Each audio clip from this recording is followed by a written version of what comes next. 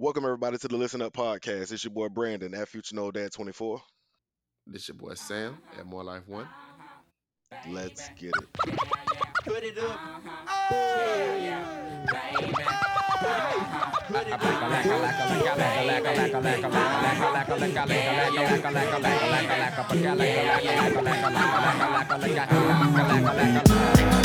Push that force. Everybody move to the back of the bus. Do you wanna bump and slump with us? We the type of people make the club get full. Push that force. Everybody move to the back of the bus. Do you wanna bump and slump with us? We the type of people make the club get full. Many a day has passed. Hey, on today's episode, we got Adam. Y'all know him as Adam. He's on Twitter, FSU fan. I mean, we've talked to him before in the past. Friend of the program. We appreciate him being on. We also have Ingram Smith. He joined us as well previously on the podcast.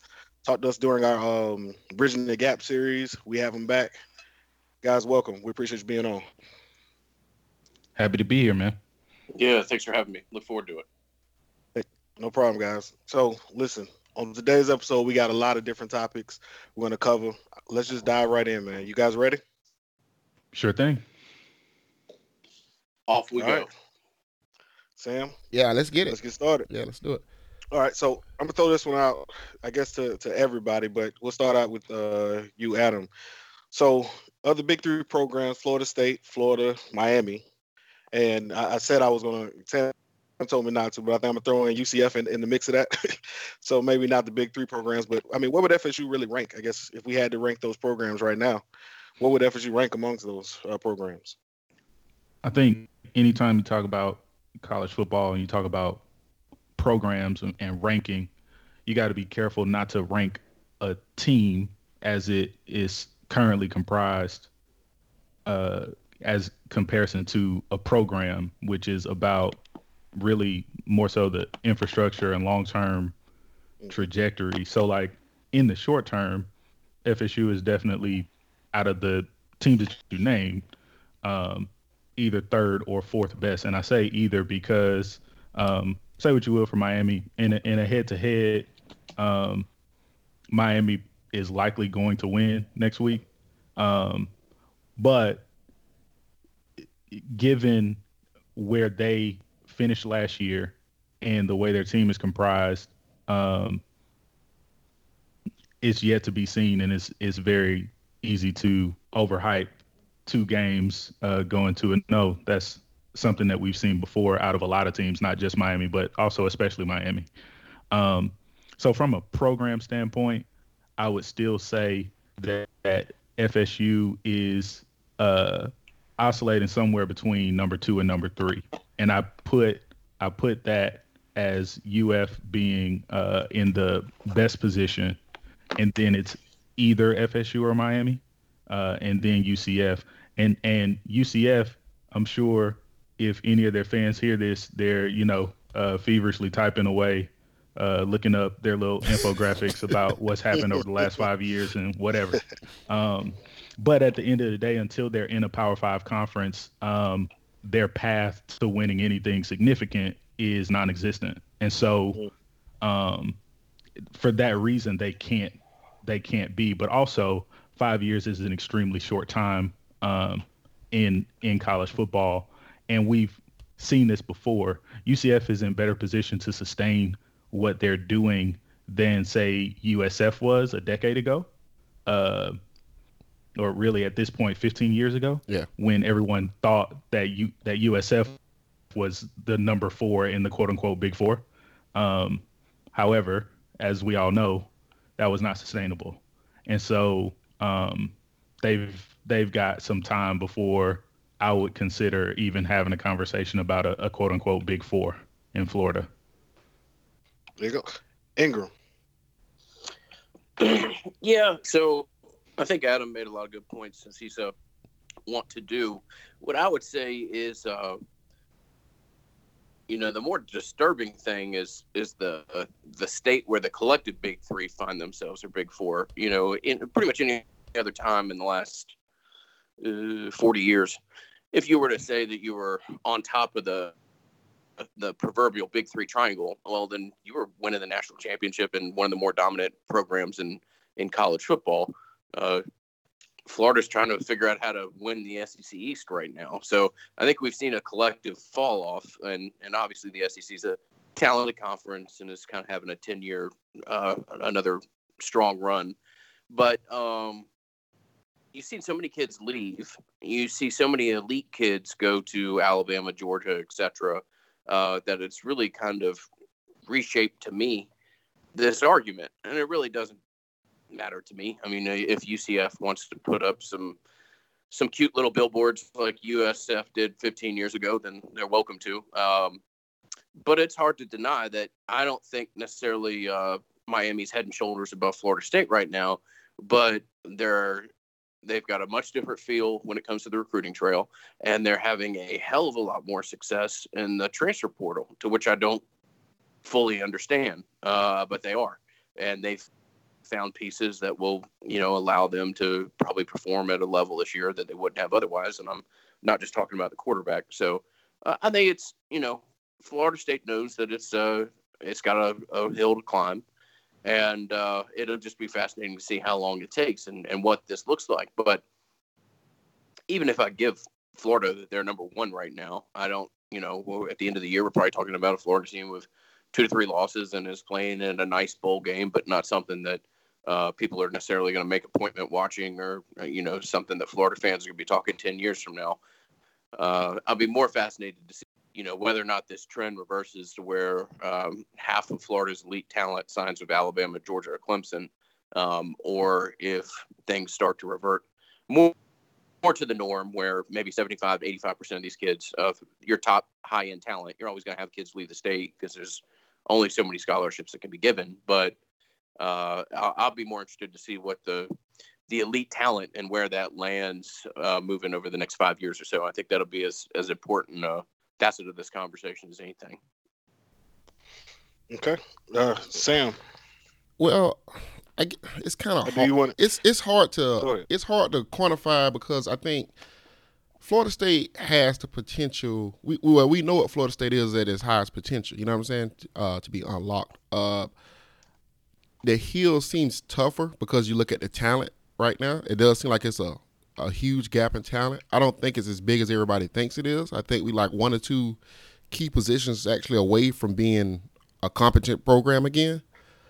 But I think I still would rank Florida State above Miami, right behind Florida. That's not counting the on-field product currently, but I think Florida State still can turn it around and still be a national champion. I'm still kind of in the box of I don't know if Miami can actually win a national championship. That's just how I feel. But that's about it. I think these guys pretty much summed it up pretty well, though. No, I agree. I don't have anything to add to it. But I guess my question would be, so 2013, even 2014 is not that far away. The program, from what it looks like, is on a decline. How did we get here so fast? How did it end? I guess one, and how do we see it, or how can we get it to turn around? So Ingram, go ahead. Go first on this one. One, how did we get here? Two, so you see us turning around? I think you got leading indicators and lagging indicators, and unfortunately, a lot of times the results on the field, well, they could be both. But a lot of times when you're trying to turn something around, the results on the field can be lagging indicators, can be one of the last things that you see.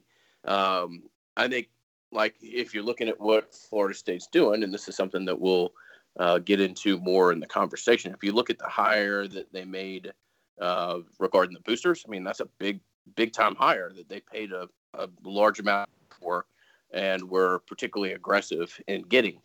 The hire that FSU made as the chief of staff, Bruce Warwick, again, that's the hire of a program that's not content with where it is right now. And I think, those are more leading indicators. What you're really looking for is and it's probably not Rod, or it's probably not a kid in this year's class. What you're really looking for is a bellwether, and those are easier to find than not. So, like, everybody knew when James Wilder Jr. committed that was a big damn deal. Even if I remember writing the article where he committed for the place I was working at the time, I wasn't sure he was going to be a great football player, but I was damn sure that this was a significant moment in recruiting in the state of Florida. Jeff Luke, the linebacker, was a similar prospect to an extent. I date the Jimbo recruiting era to Nigel Bradham's commitment. That was when Jimbo was still OC, but Jimbo was given the responsibility of recruiting the Tallahassee area, and that was a kid that was obvious was going to be different in level of talent, different in the ability to have teammates buy into what they were trying to do. I'm not saying Jennings isn't it, but I do think that you're one pretty significant high school recruit away from beginning to be considered, seriously. And that kid's probably got to come from Florida, maybe South Georgia. But really, I think it's probably got to be a kid from, Orlando or Tampa or Miami or something like that, that gives other kids confidence, faith, and they know that kid's a badass, that kid's not a loser, that he's not going to suffer fools, and then he's somebody that they can kind of build and start a real significant turn of the ship when it comes to recruiting. Adam, go ahead, man. Yeah, I agree with a lot of what Ingram is saying, and I think when you are an FSU fan and you're in it, it can feel like this happened suddenly, but like Ingram said, there's leading indicators and lagging indicators, and basically meaning that the evidence of things gone wrong don't always show themselves immediately. And so when things were happening under Jimbo as they deteriorated, and people don't always want to talk about that. I know it's a running annoyance with FSU fans and FSU Twitter in particular, with pining for Jimbo, and if Jimbo were still coach, XYZ, blah blah blah, whatever. But the reality is the program started to deteriorate under his watch, and one of the things about that is it was at such a high level. And Bud and Ingram talked about this a lot on their podcast, Nolecast, in case anyone somehow is listening to this and did not know the name of it. They've talked about this for a long time, and they've talked about it back when it was happening. But Jimbo Fisher had a hit rate on his recruits that was not sustainable, meaning a lot of kids who were 3 stars, and some of that was skill and evaluation, but some of it was also just the luck of kids not getting injured, kids not washing out, kids not getting into trouble, kids not getting kicked out of school, kids getting qualified. But a lot of kids were performing much higher than what their recruiting ranking was. And that was not sustainable. That's not to take away from the height of success that we hit in 2013. But as you can see, even in 2014, it was very difficult, even with an extremely talented roster, to maintain that type of dominance for that program. And as we got further removed from 2013, you sort of realize within Jimbo's era that year, that level of performance, that thorough of a team, was an outlier. Because even that 2012 team was as talented as you could ask for. And so I say all that to say there were warts in the program that were easy to ignore because we were still stupefied by 2013. So as 2014 came, it was okay because we were still winning every week, and we still ultimately had a very good shot at winning a national championship. Even that Oregon game, as ugly as it was, as we all know, without, what was it, like 4 turnovers in the course of 20 minutes of gameplay. That was a game that should have been way more competitive than it was. And ultimately, FSU was a game away from making the national title. So that's 2 years where you build and buy a lot of credibility when you have a run like that.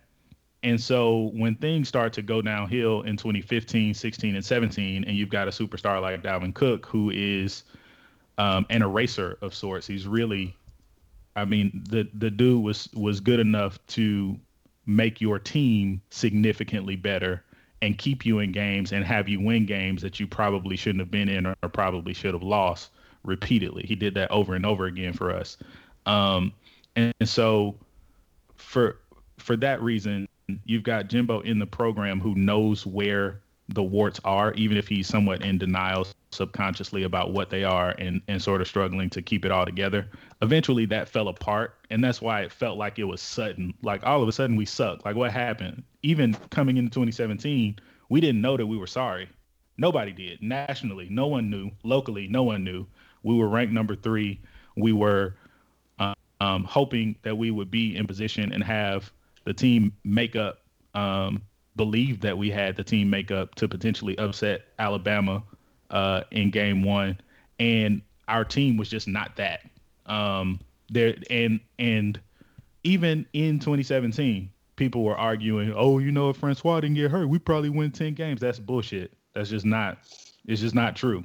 But it was easy to say at the time, and so you have all that occur, that sort of slow but sudden decline where it was happening, but a lot of us were in denial. And I have to say that there were definitely people who were kind of ringing the alarms, like, "Yo, something ain't right." In 2015 and 2016, I know we're quote unquote rebuilding, but something ain't right. And then you have Willie Taggart come in, who, as we all know, was a disaster. But in general, I think when someone comes in trying to clean up a mess and they haven't properly diagnosed what the mess was or don't have the proper understanding of what the mess was, let alone whether or not they are capable. So obviously, in hindsight, there's plenty of reason to question whether or not and determine that Willie Taggart was not capable of cleaning up the mess that he inherited at FSU. And there's also debate about how big of a mess it was when he showed up. I think it was pretty significant. So I say all that to say, like, it seemed like it deteriorated quickly, but I don't think it was that quick. I think it was on par for the way college programs tend to go when they go in cycles. If you think about UF after Urban Meyer, and really at the end of his tenure, like, that was a quick descent. Like from 2009 to 2010, it was like, what happened to y'all? You know what I mean? Right. And that tends to happen in programs, which is why anytime you see someone sustain it for a long period of time, it's really impressive. And that's why Dabo Swinney gets more credit now than really any. I mean, there's only a handful of coaches who have ever really sustained long-term success anywhere. And that's why they get the type of credit that they do. Yeah, I want to hit on a point that you made, Adam, about the Nolecast discussing that deterioration, because for the record, Ingram, I've been listening to y'all podcast since y'all first started at Talk Shoe, right? I think y'all was at Talk Shoe first. I think it's been it's been a while, and I appreciate the listen. Yeah, so I listened. So Bud and Ingram, I think it was after 2013. I think it was after the 13 National Championship, and Bud said something on there. He said, FSU is not recruiting to the level that it should be recruiting after a national championship. And, a lot of the fan base got, really up in arms with Bud about what he was saying. So I was like, well, Bud's not a dumb guy. So I was like, well, what is he talking about? So I kind of always kind of put that in the back of my mind every time we would have a recruiting class. And when you look at that 13 class, the 14 class, the 15 class, and the point that he made, and then you go back and look at the class that Bama was bringing in after their first national championship, and the class now that you see what Clemson is doing after their national championships, it all makes sense, right? Like, you're not going to sustain the hits, right? You're going to start taking better players that's going to be more, I guess they're going to be a little bit more selfish, maybe, more entitled. So you're going to take those type of players. But I think what the biggest indicator that it was catering was the coaches leaving. I think Coley leaving, although people didn't like Coley, I think Coley and Eddie Gran was the big one to me. Once Eddie Gran left, I think that was a big deal because he was somebody that Jimbo could trust as far as evaluations of talent. And I do think that second staff that he brought in wasn't good guys as far as and the fact that Pruitt left so fast was an indicator, in my opinion. I think they could see they was getting off while the train was hot. You know what I'm saying? So I think that was a part of it, personally. Well, yeah. I mean, Jimbo, obviously, they make, I think, 6 coaching changes between 2012 and 2013. I happen to know somebody on the Jimbo 1.0 staff, so I can speak fairly candidly. I mean, Jimbo was just acting like a crazy lunatic, which a lot of head coaches do. That's not uncommon. And he was, he modeled himself after Nick, but maybe took some of the things that he said to people and about people at a level that was a little bit further than others would. And I think the guys that he brought in on that 2.0 staff, probably a little bit better coaches, but a lot of them were so kind of weathered that they wouldn't tell Jimbo to go, stick it up his ass or something like that. I mean, they just realized they were coming in to coach kids, and the idea, hey, look, you come in, you work with Jimbo, and you're the OC, even if in title. With all due respect, I don't think Randy Sanders came back to go coach his alma mater. He came back to be the OC in title, Florida State to either win or appear in another national championship, and maybe you get a chance to be, the head coach of, Marshall or something like that, or a Conference USA team, or maybe one of these lower SEC teams if you have some kind of relationship like that. And the success never came about.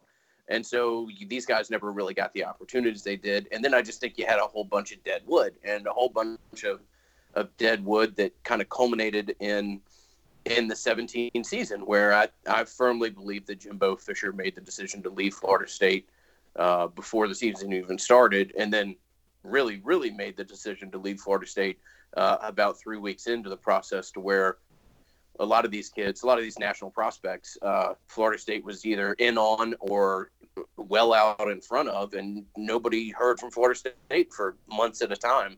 And then I think, a lot of the, and I realize I'm kind of bopping, jumping about here, but there's an expression that the Sopranos uses. It's an Italian expression. I think it's pronounced like amore fu or something like that. And it's basically just like this all-consuming, passionate love that's kind of blinding. And that's what this fan base and Willie Taggart went through for about 4 or 5 months, to the point where none of the problems that Taggart inherited were really addressed and aggressively tackled, because I think everybody was just like, we got a guy who wants to be here. He loves being here. We love the idea of what he's going to be. He's going to be an incredible recruiter, all this other stuff. And none of the minutia, none of the details, none of the things that have been looked over in this program were really addressed ever. And certainly not in Willie's kind of first 6 months or so, to which you would expect that. So how we got here involves a lot of the things that I said. It involves a coach who's got a real good feeling for himself, and certainly a whole lot of maybe a little bit of hubris. And he went through a publicly divorce that was humiliating to him to an extent. And I think you just had an awful lot of elements that went into kind of this rock that was rolling down the hill, and you just kept piling things on it to the point to where, you've certainly reached the low water mark for the program, at least in the last 50 years or so. Yeah. I'm going to say something about that, Ingram. Do the coaches at Florida State have too much control? Because I think that was the big problem to me. The fact that Jimbo could get away with not talking to recruits for months at a time. Some of the things that went on with Willie as far as the logistics, of actually running a football program. Do they have too much control? Like, is it too much on their plate? Being a Florida State head coach. I would say that some of them would say that they don't have enough control and they're asked to do too much. Jimbo had won a national championship, and Jimbo had basically positioned himself as though he was going to be the football coach for as long as he wanted to. I mean, even up to, I think, 48 hours or so before he left Texas A&M, you still had the president of the university saying Jimbo's our football coach, and Jimbo's going to be our football coach for a long time. I think with Willie, you just had a guy that wasn't quite there, ready to take the helm at such a big operation. And then you bring up a great point. He didn't have some of the support, whether or not he didn't bring it in or the institution didn't offer it to kind of take some of those things off the head coach's plate or the coaching staff's plate in general, and provide a little bit broader support when it comes to some of the things that aren't football oriented. So, Adam, let me ask you a question. How much, I guess, do we put on the boosters and the booster organization? Because if we're talking about, I guess, real issues that started a long time ago, we kind of have to look at the top and figure out, where did these problems start? How much blame or credit do we attribute to that group? I don't feel comfortable putting blame on the boosters. And I say that I have strong opinions about the boosters organization in both positive and some that are not as positive. I won't even say negative, because the way that Seminole Boosters was built and structured for a very long time was extremely effective and efficient for Florida State. And so I think that has to be acknowledged. Historically, I don't think people really understand what FSU athletics has done over the course of 40 years, with significantly less resources than a lot of our contemporary, of our biggest competitors. And a lot of that is because of the efficiency of the Seminole Boosters. My biggest criticism of Seminole Boosters is that the leadership structure allowed for a certain amount of stagnation, because when you have an immovable leader, so you don't have, term limits or a governance structure that allows you to rotate leadership, you have an organization that becomes very top heavy with the same type of experience. And so as things evolve around you, as the environment changes, if the top leadership in the organization is stagnant, these are the same people that they have been for the last 30 years, 40 years, there's a lot of discomfort that comes with, let's say that the four of us are top leadership, and let's say Sam is number one and Brandon, Ingram, and myself are 2 through 4. 2 through 4 may have some significant radical ideas that could change and possibly even accelerate the organization and thereby help accelerate the athletic programs that we support.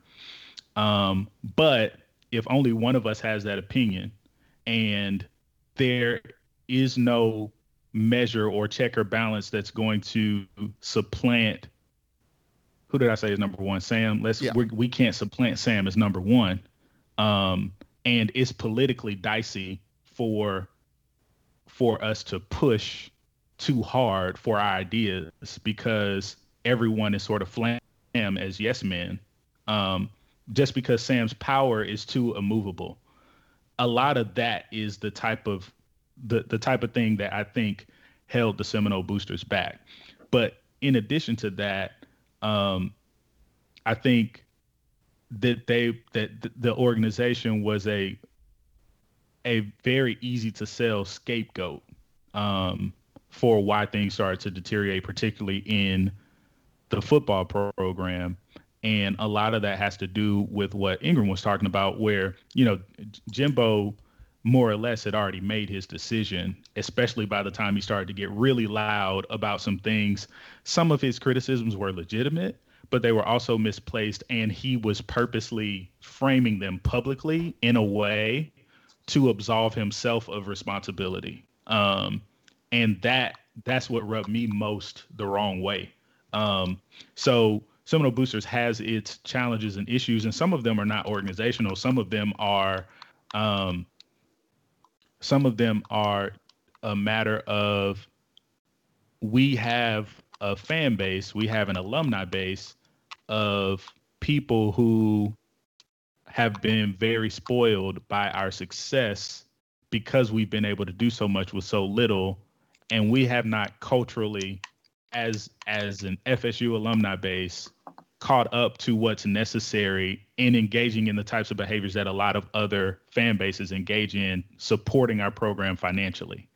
And so that's something that, the Seminole Boosters are working on. They got a new CEO that they're really excited about. It's a former athletic department at Central Michigan. He's, really buttoned up, really bringing in some fresh ideas, and has a strategic vision. So we'll see how that plays out in the coming years. But overall, I would say I'm not comfortable putting the onus on the Seminole Boosters organization for what happened, even though obviously they play a very significant role in the continued success and the direction of our programs. Okay. Ingram, go ahead. I guess speak to what Adam was just talking about. Well, I think there's an awful lot there, and I think I realize a lot of this conversation centered around Jimbo, but there's a reason for that.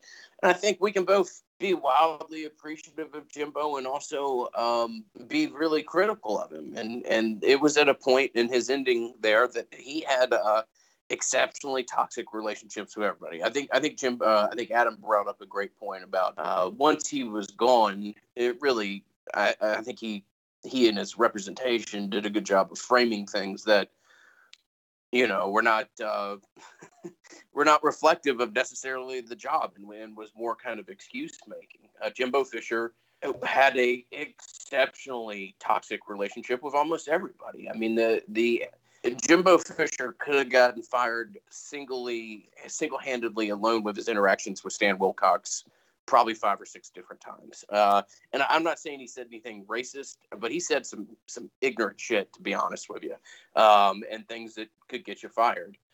I think Jimbo, I know every time Jimbo saw College Town, he thought that was $30 million that should have been injected directly to the program, not seeing the long-term benefits that project has provided.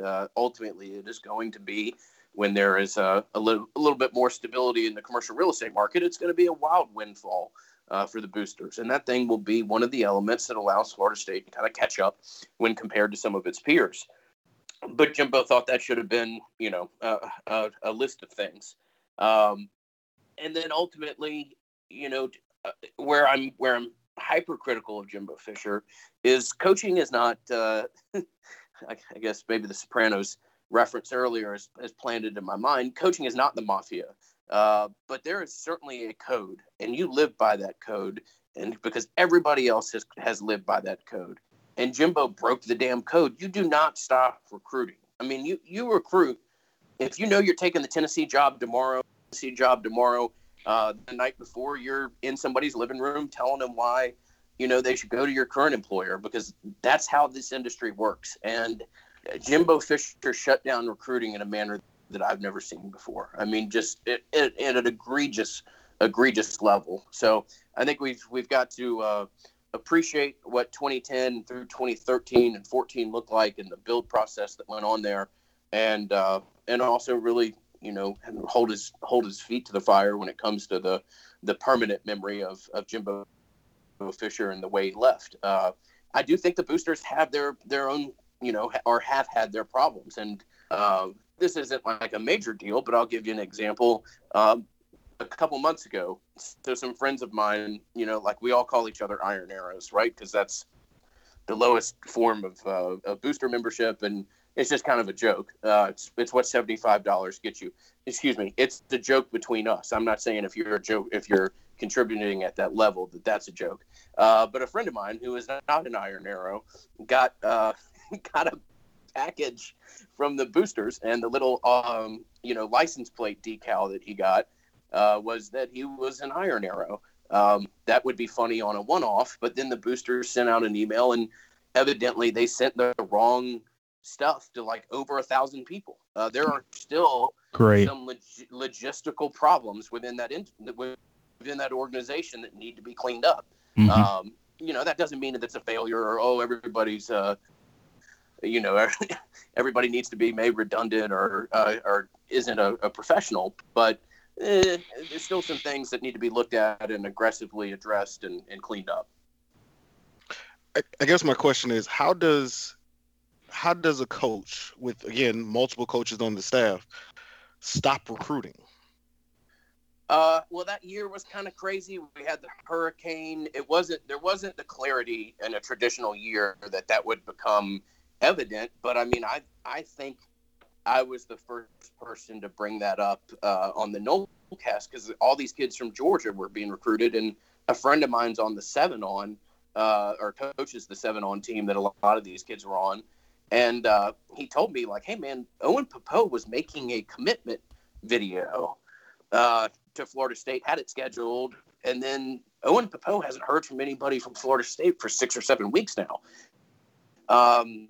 And also the big presumption that happened in that year was, oh, well, Jimbo's going to fire everybody, so maybe they're not recruiting as aggressively because, they know that when they have a new position coach, these are the kids they need to look at. And then by the time, Bud and I and many other people were kind of ringing the alarm, it was just, damage was done, and he was going to Texas A&M within the next 2 to 3 weeks. So I think just because that year was a little bit strange, and it just didn't make sense, man. It felt like you were taking crazy pills. I mean, to come on a podcast and say that Florida State hasn't reached out to the top quarterback or the top linebacker in the country in more than 4 or 5 weeks.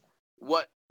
How? Why? What the hell's going on? It was just a bizarre sense of time, and that year with some of the logistical chop ups, I guess maybe masked it a little bit more than it would have otherwise. Wow. Okay. So Sam, you want to chime in on this one? If not, I got another question for. Yeah. No, I don't have anything to add to that because I mean, I don't think the boosters like Adam said, they have achieved a lot, so you have to give them credit for that. I guess my thing would be FSU hasn't had a real empowered athletic director. And I think that might be the biggest issue.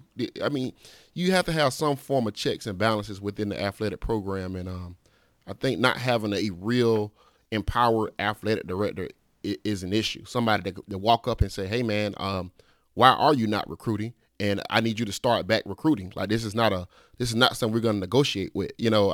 I think that's a big deal. But no, I don't have really much. I don't want to bash the booster organization. I think they've done some good things, and they've done some things they need to clean up.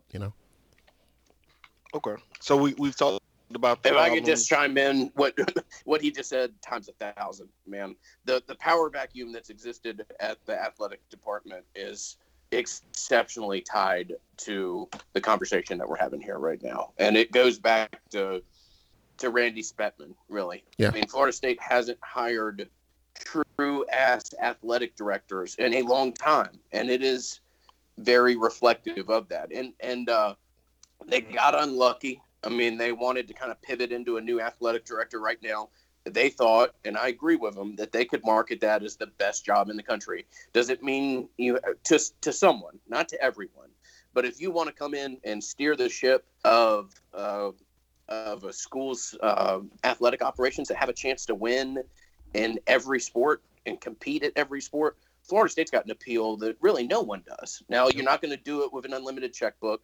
You're not going to do it with boosters at Texas who call you and give you $10 million because it's a rounding error in their own personal finances. But they hoped to go out and really, be exceptionally aggressive and hand it over to an up-and-coming guy who would take over the program. And what's happened the past 2 years has just prevented that from happening. So But what you said, Sam, I've got to upvote that by 1,000. There's an awful lot of validity to what you said. Yeah. All right. So, I mean, we talked about, all the problems, the challenges that they face. We know we're in the middle of a rebuild. Ingram, tell us, how long can you see, I guess, this rebuilding take? I wish I had an answer, man. I do. And if this year was a traditional year, then I might have a little bit better window of time to put around it. I just don't know how long it's going to take. What I can say is that I think the pieces that they have in place are the type of pieces that you got to give time to, and you got to give confidence in. And it may take longer. I mean, the year zero conversation. I saw somebody said on Twitter, at this point, we may need to consider it year -1. Maybe, man. I mean, this is just a damn mess. I think if you can keep the pieces, as long as you don't have some of these assistant coaches run off, I think you got an awful lot of stuff that can be trending in the positive direction. And I think you have support to make you competitive in recruiting. You're not going to go beat Alabama for the #1 tackle in the country anytime soon, but I think you've got the off the field support to go be competitive and go sign more 4 stars and 3 stars, and start to transition the roster into a level. But I think it's probably going to take 2 or 3 years. Now, one thing I will say, and this is part of the athletic director conversation we're having, and part of the hey, this school really needs money problem, is that for the first time I think I can actually track losses because of it. And the losses that are coming are in the future. I mean, Florida State's schedule in these opening games in the manner they are is because they need the damn money. And unfortunately, as the program is currently built and framed, there are going to be an awful lot of losses when you're playing schools like LSU in the game 1 of the year. So that's just going to slow down the process, and it's going to make it a little bit more of a challenging turnaround. But I do think that given time, you can have faith that the current people here, be it both off field and on when it comes to the coaching staff, are the type of people, at least the type of resumes and experiences you would want for such a project. Adam, what are you saying, man? I'm just not sure. I'm thinking like 4 or 5 years, honestly. I know that's not fun to hear, but it's just it's hard to see an immediate path, because I think the gap between us and the standard of what we would like to be it's enormous. That doesn't mean that it's hopeless, and it could obviously be, quicker than that. I don't have enough of a taste or a sample size of this current staff at FSU to think anything, catastrophic, or to think anything great. And I think a lot of people have sort of made up their minds. Like, a lot of people feel like, this staff is amazing, and I can understand, looking at the resume, looking at the track record of what Norvell did at Memphis, and looking at the way that he assembles a staff. I completely understand. There's a lot of positives, there's a lot of things to like, and there are things to like, as Ingram was alluding to, in regards to attention to detail and off-field hires. I think that those are all positives. And I think in general, that's the way that FSU needs to be approaching building a program. So I think a lot of things have been done right. And then I also think ultimately you still got to put players on the field, and they still got to play. And ultimately they still got to win games. There are some things that looked better last Saturday than the last couple of years, but there are also a lot of very, very familiar things that have not been ironed out. And I don't know how long that's going to take, whether it is a complete purging of the roster being completely turned over, or quite frankly, and I had this conversation with my dad, who's also FSU alumni fan, and you know, we have definitely seen, even in the most recent years, we've seen teams that have looked absolutely horrible in game 1, and by game 9 or 10, it's a completely different squad. And so that's not to say that that's what's going to happen with this team, but it's not outside of the realm of possibility. If you think about Kirby Smart's first 3 games at UGA, everybody around there was scratching their head, like, you know, what's the deal? What's going on here? They almost lost to Nicholls State. Legitimately, like that was about to happen.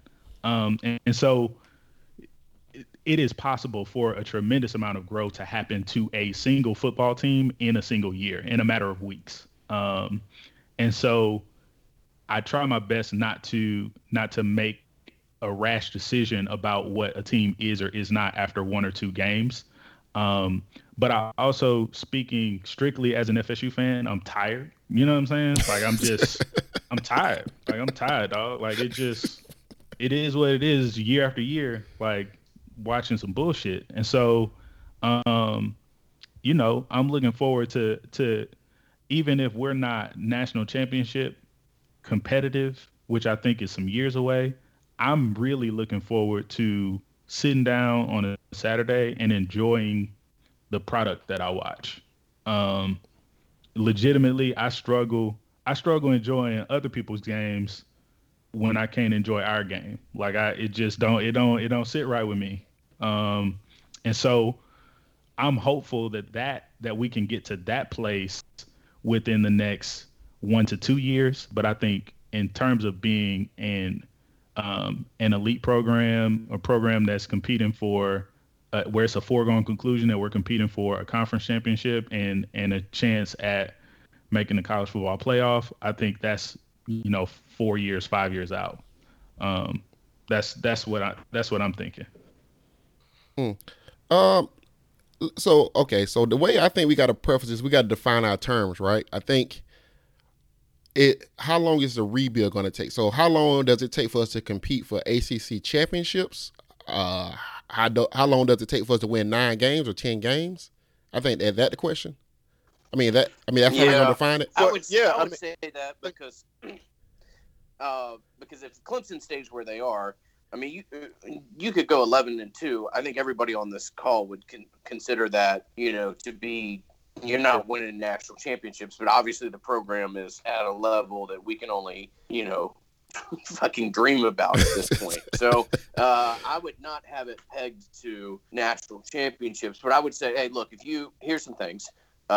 Win 10 games, beat Florida and Miami in the same season, not lose by 20 or more points.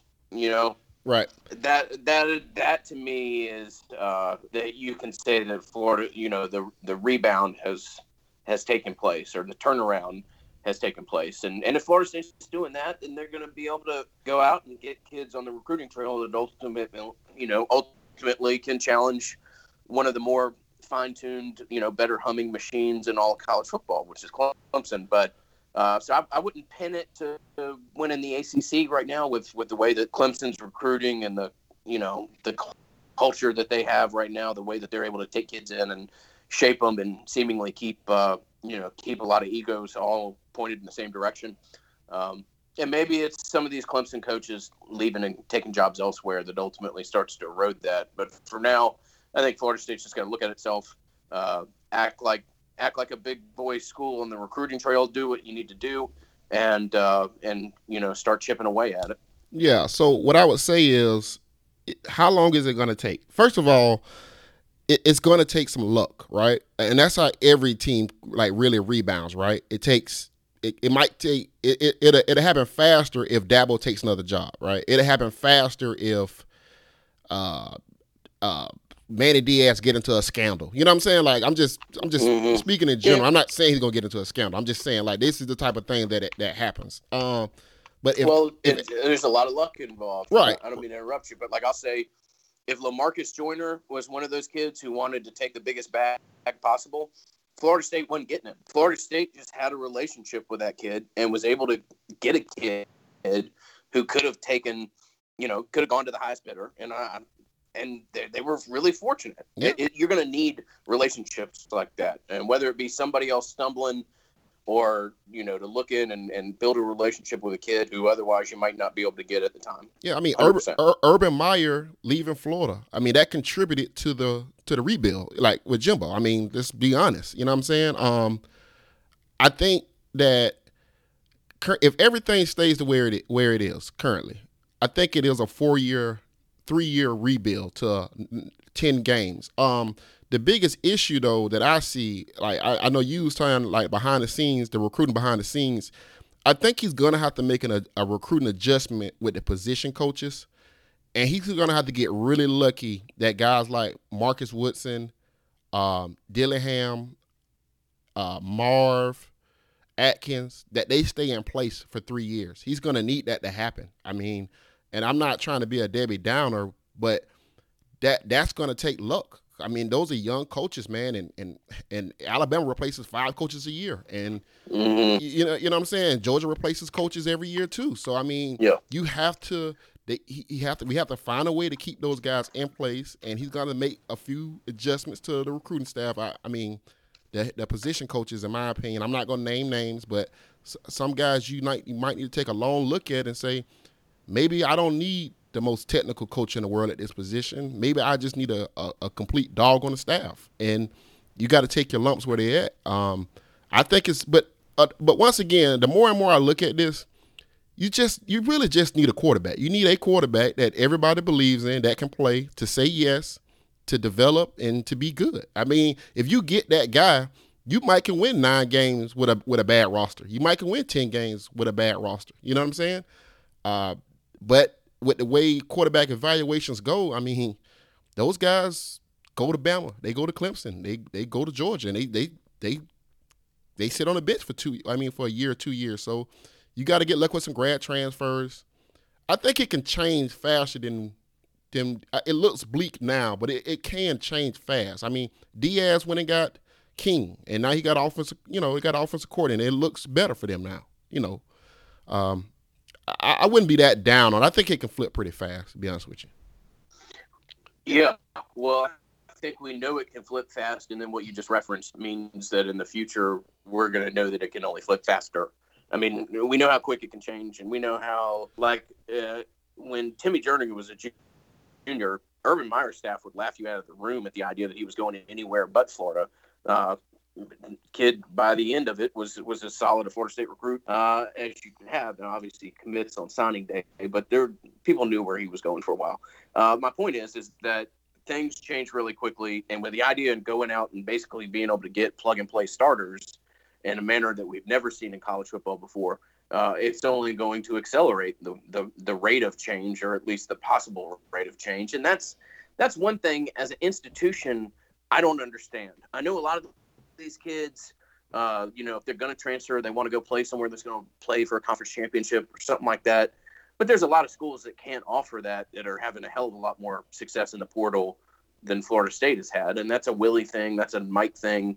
That one I'm kind of scratching my head at. And if Florida State's going to do this turnaround that we're all talking about, they're going to have to figure out the language of the portal in a manner that they seemingly haven't up until this point. They got to do it quick, too, because they got some turnover happening at a couple roster positions that are not going to be pretty if they can't get some serious veteran talent, some mature talent in the door immediately. So, yeah, I agree with that 100%. No, I agree with everything I think everybody else has said. I think, for starters, it has to be the quarterback, right? I think you have to get a quarterback in here either via transfer or, I mean, maybe Altmaier is it, right? I think you have to get somebody who can change the program, because I think it affects so much. I look at Georgia Tech, and just going back to the last game, for me, it was just a simple, this guy is a little bit more composed than what we had on our sideline, because I think it feeds, like it's an energy on the team. And if I got my quarterback who's freaking out and he's emotionally, for the most part, all over the place, but now I have, this other guy who, he threw a comes back, figures out what he did, and can come back and lead his offense and make plays, it makes a big difference in how the team responds and how everything happens. So I don't think it's that far removed if we can secure that quarterback position. Now, again, if Altmaier's not the guy, then find a transfer, find something.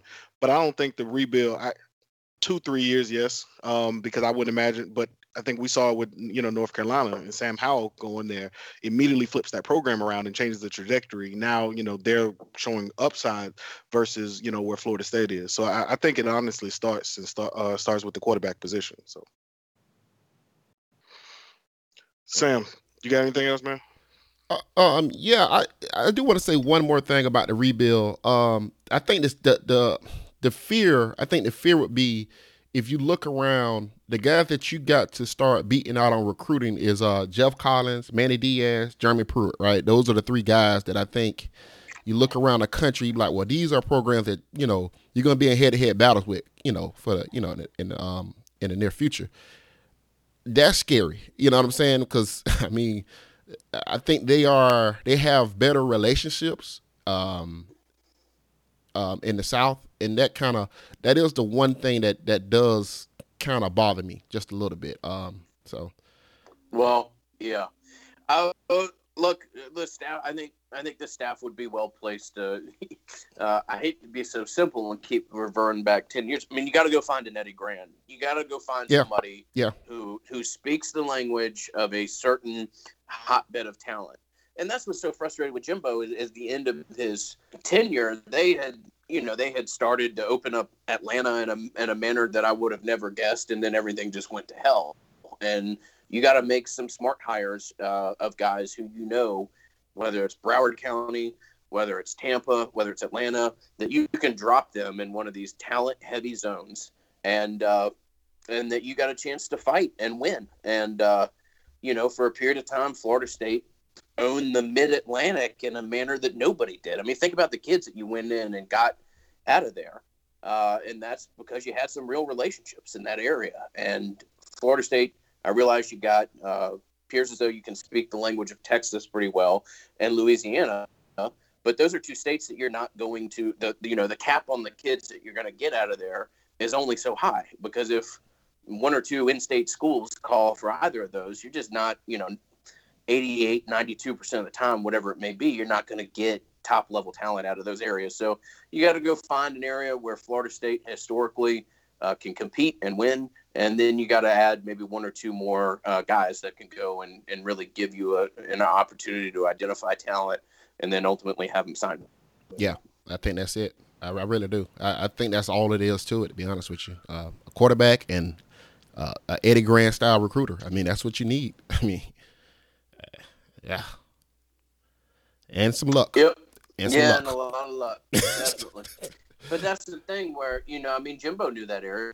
Jimbo recruited Miami for Auburn, for all kinds of places. That's the only, Mike Norvell ain't no baby. Trust me.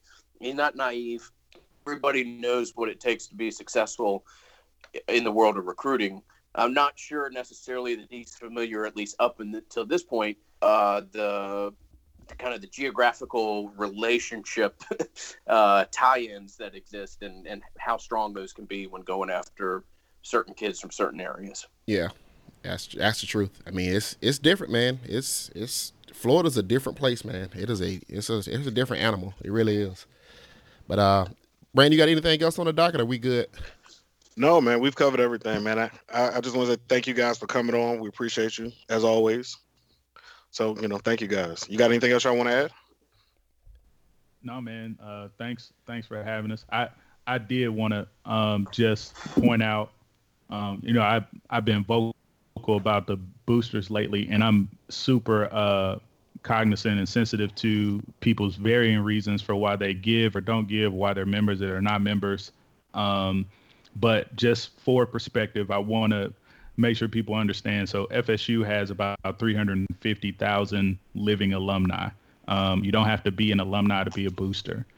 But we've got about 13,000 boosters. And so that number is just extremely low. And I don't work for the booster organization. I don't get anything personally from telling people to consider joining, but at the lowest level, you can do $70 for the year to be a member. Quite frankly, if we had, even 10 to 20% of the living alumni base doing $70 a year, it would make an enormous difference for that effort in continuing to support the program. So I just wanted to throw that out there, because I understand, people have the attitude of, well, I'm not giving them any money while they look the way they look. But the reality is, everyone that's in the program, employed by the program, from the president to the AD to the Seminole boosters to the coaches, all of those people are temporary, but your affiliation to the university is permanent.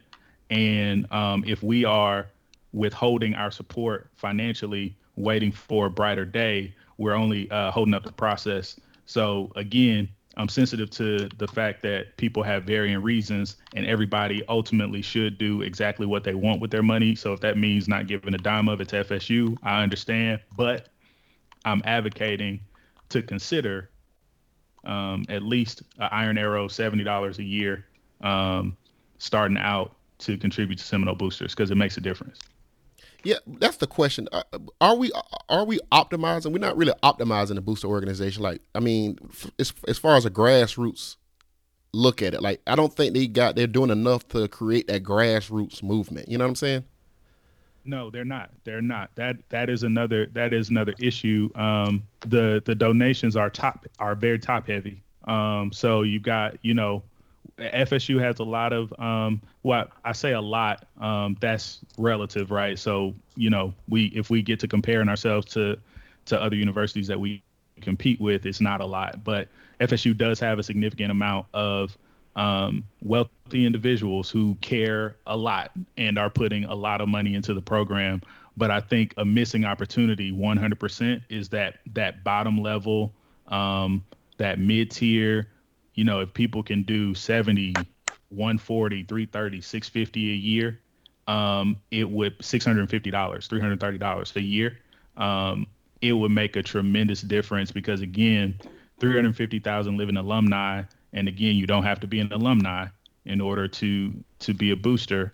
And only 13,000 boosters. There's a lot of room for growth in those lower tiers that would make a tremendous difference just by sheer volume.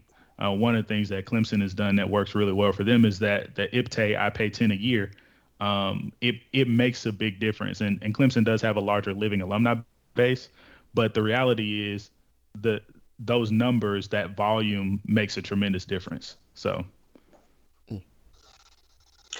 No, I mean, what Adam said, there's they know they're not doing enough of a job engaging in a broader net. I mean, Bud and I did a story about a pod about the boosters maybe a year and a half ago or so.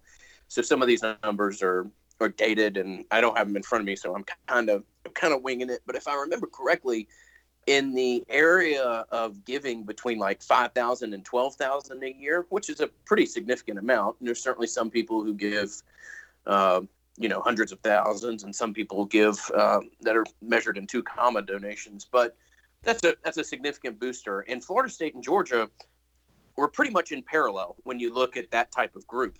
The difference is what Adam says, is there's not the massive fall off occurs when you look at people that give maybe $1,000, maybe $800. And what I would like to see the boosters do, and maybe you incorporate it through the athletic department, maybe this is part of the merging of those two things, is that they could offer up a much more comprehensive media following package. Now, I realize they can't show live games, but like, for example, the soccer team that I'm wildly rabid about, I pay for my games through them. I give a little bit of extra money. I end up putting about $300 a year directly into that club. Oh, that's fun. That's about as much as I can do, and that makes me feel a little more invested. But it means I wake up and I see a little bit more practice every Thursday as far as a video package that they send you. I get interviews that I wouldn't otherwise get. They need to build out a better support form that, hey, you know what? If I give $500, it's not necessarily going to shape the direction that I go financially over the course of the next year. But it is a significant amount enough that it can really change the way that Florida State's boosters operate and the resources that they have to chase some of the things. So I hope they do a better job of kind of opening it up, giving a little bit more of a product that you can actually purchase in addition to just the support, because for whatever reason, people need to feel like they're, getting something, whether it be an improved parking place, whatever it may be. That is kind of the precedent that this group has set, and the fan base kind of feels that way. So I'd like to see them be a little bit more creative in what they offer, and it'll be one of the more defining stories as to how much this athletic program has success over the next 10 years or so. And at the same time, the school needs to enjoy what it's done, what Adam said, the story of the last 40 or 50 years. And as frustrating as the football program is, you need to be cognizant of the fact that a school with no budget, relatively speaking, has created one of the best 5 to 8 basketball programs in the country. And it's been that way for 5 years or so. Yeah. So let's not let what is otherwise kind of a halcyon period of time in one part of the athletic program.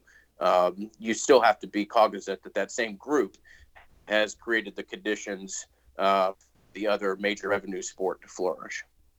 Yeah, most definitely, man. I think we can wrap right there, man. I really appreciate you guys coming on. Adam, I know you got a podcast. You're getting ready to start up, right? You want to talk about it before you go?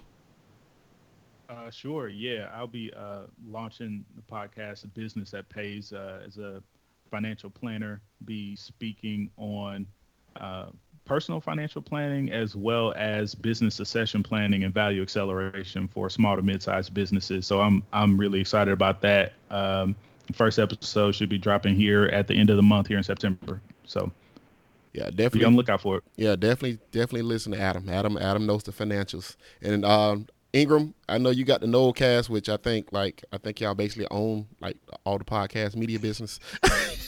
But it's a great product, man. That is a great product, though. It is a great product. Well, I appreciate it, man. I really do. It's something that I've been blessed to do. I mean, I laugh at myself all the time when I see pictures my mom will send me when I'm 9 years old and I'm wearing head to toe Florida State. And I might not have been able to ever play for Florida State, but there's some bit of a little childhood wish coming true. The fact that I can follow the program at the level that we've been able to do, and it's just an awful lot of fun. So I'm nothing but fortunate to be able to do the Nolecast. All right, man. And thank you guys for y'all support, man. I appreciate you guys coming on, man. All right.